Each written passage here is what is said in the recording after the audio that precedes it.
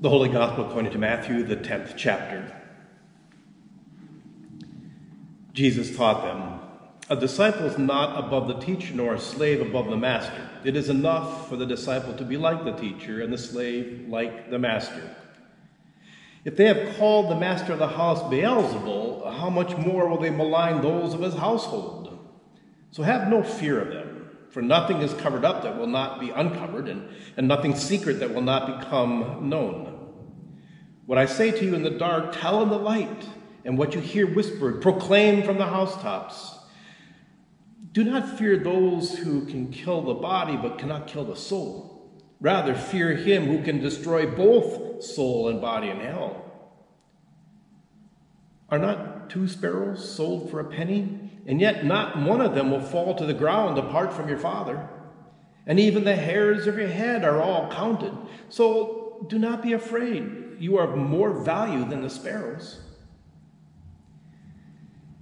Everyone, therefore, who acknowledges me before others, I will also acknowledge before my Father in heaven. Whoever denies me before others, I will deny before my Father in heaven. Do not think that I have come to bring peace unto the earth. I have not come to bring peace, but a sword. For I have come to set a man against his father, and a daughter against her mother, and a daughter-in-law against her mother-in-law, and one's foes will be members of one's own household. Whoever loves father and mother more than me is not worthy of me. And whoever loves son or daughter more than me is not worthy of me. And whoever does not take up the cross and follow me is not worthy of me. Those who find their life will lose it, but those who lose their life for my sake will find it." The Gospel of the Lord.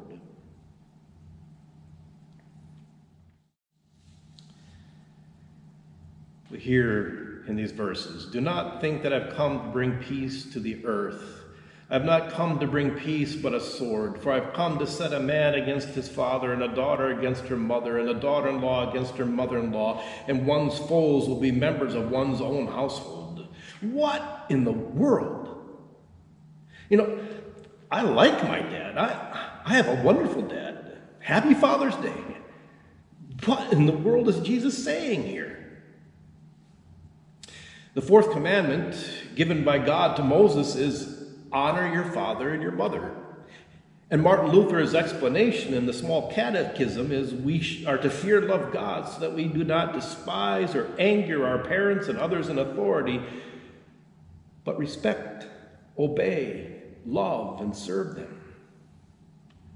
So it appears Jesus is telling us to go disobey the commandments of God, to turn against our own kin and willingly break up families. What in the world is Jesus saying?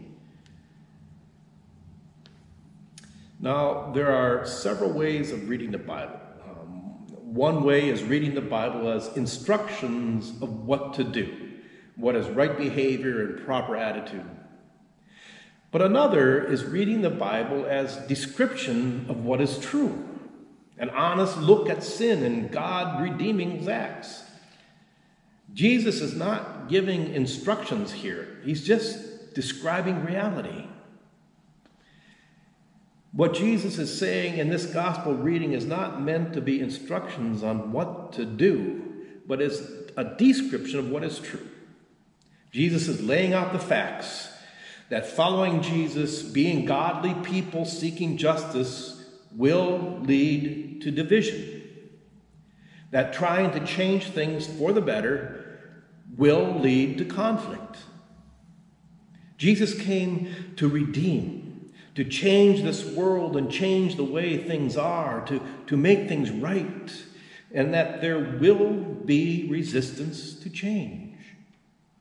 And so Jesus is describing in these verses the reality that familiar habits and traditions will resist change, that comforts and privileges are hard to give up, that family ties and loyalties will pressure members to preserve the family, even if those family ways are harmful. To make sense of this gospel reading, it is necessary to note who Jesus is talking to. Who is the audience? And this audience is those Christians who have chosen to follow Jesus. And because they have chosen to follow Jesus, to live the Jesus way, they have been thrown out of their families, cast out by their parents who demand family loyalty above God. Jesus is speaking to those who have been abandoned by family, who have nowhere to go, who have no protection or support from family, who are on the streets with nothing. In the time of Jesus, to be without family was to be a nobody, no name, no identity, having no access to help in time of need. To be without family, to have no say was to have no say in society. To be without family was to not be recognized or given a chance, to have no place and belong nowhere, to have no home or shelter. Widows were such people. Orphans were such people. Lepers and beggars were such people. Foreigners were such people.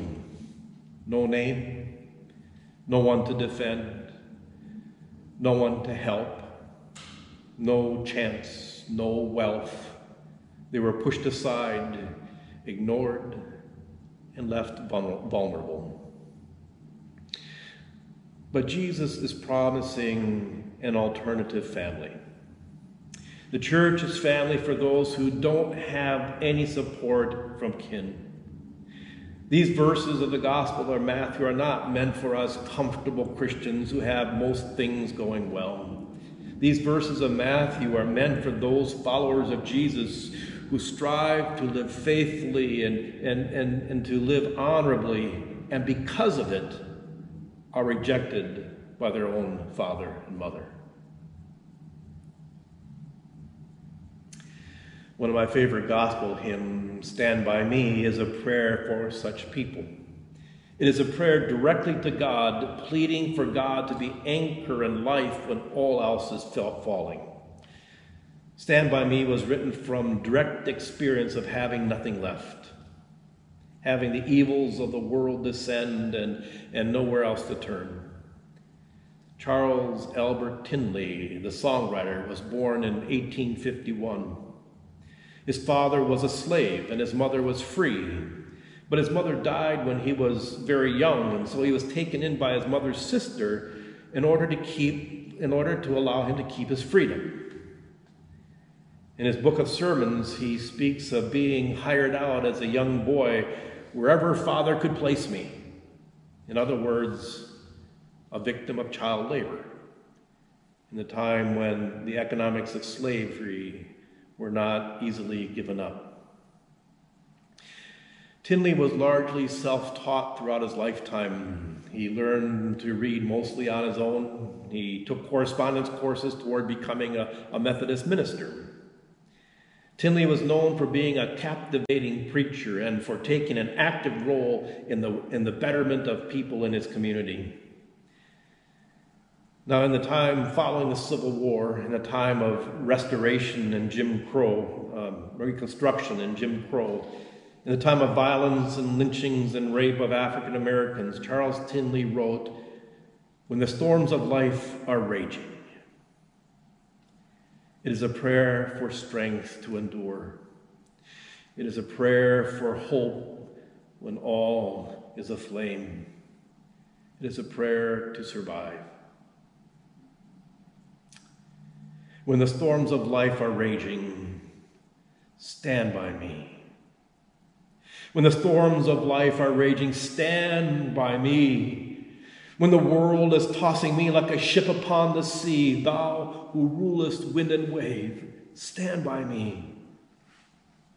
In the midst of tribulation, stand by me. When the hosts of hell assail and my strength begins to fail, thou who never lost a battle, stand by me. When I'm growing old and feeble, stand by me. When my life becomes a burden and I'm nearing chilly Jordan, O thou lily of the valley, stand by me. when the world has gone off its rails, and give anchor in these shifting times. When my voice is ignored, my wisdom dismissed, my face unseen, thou who knowest all about me, stand by me. And may the one who never lost the battle, who rulest wind and water, stand with you now and always. Amen.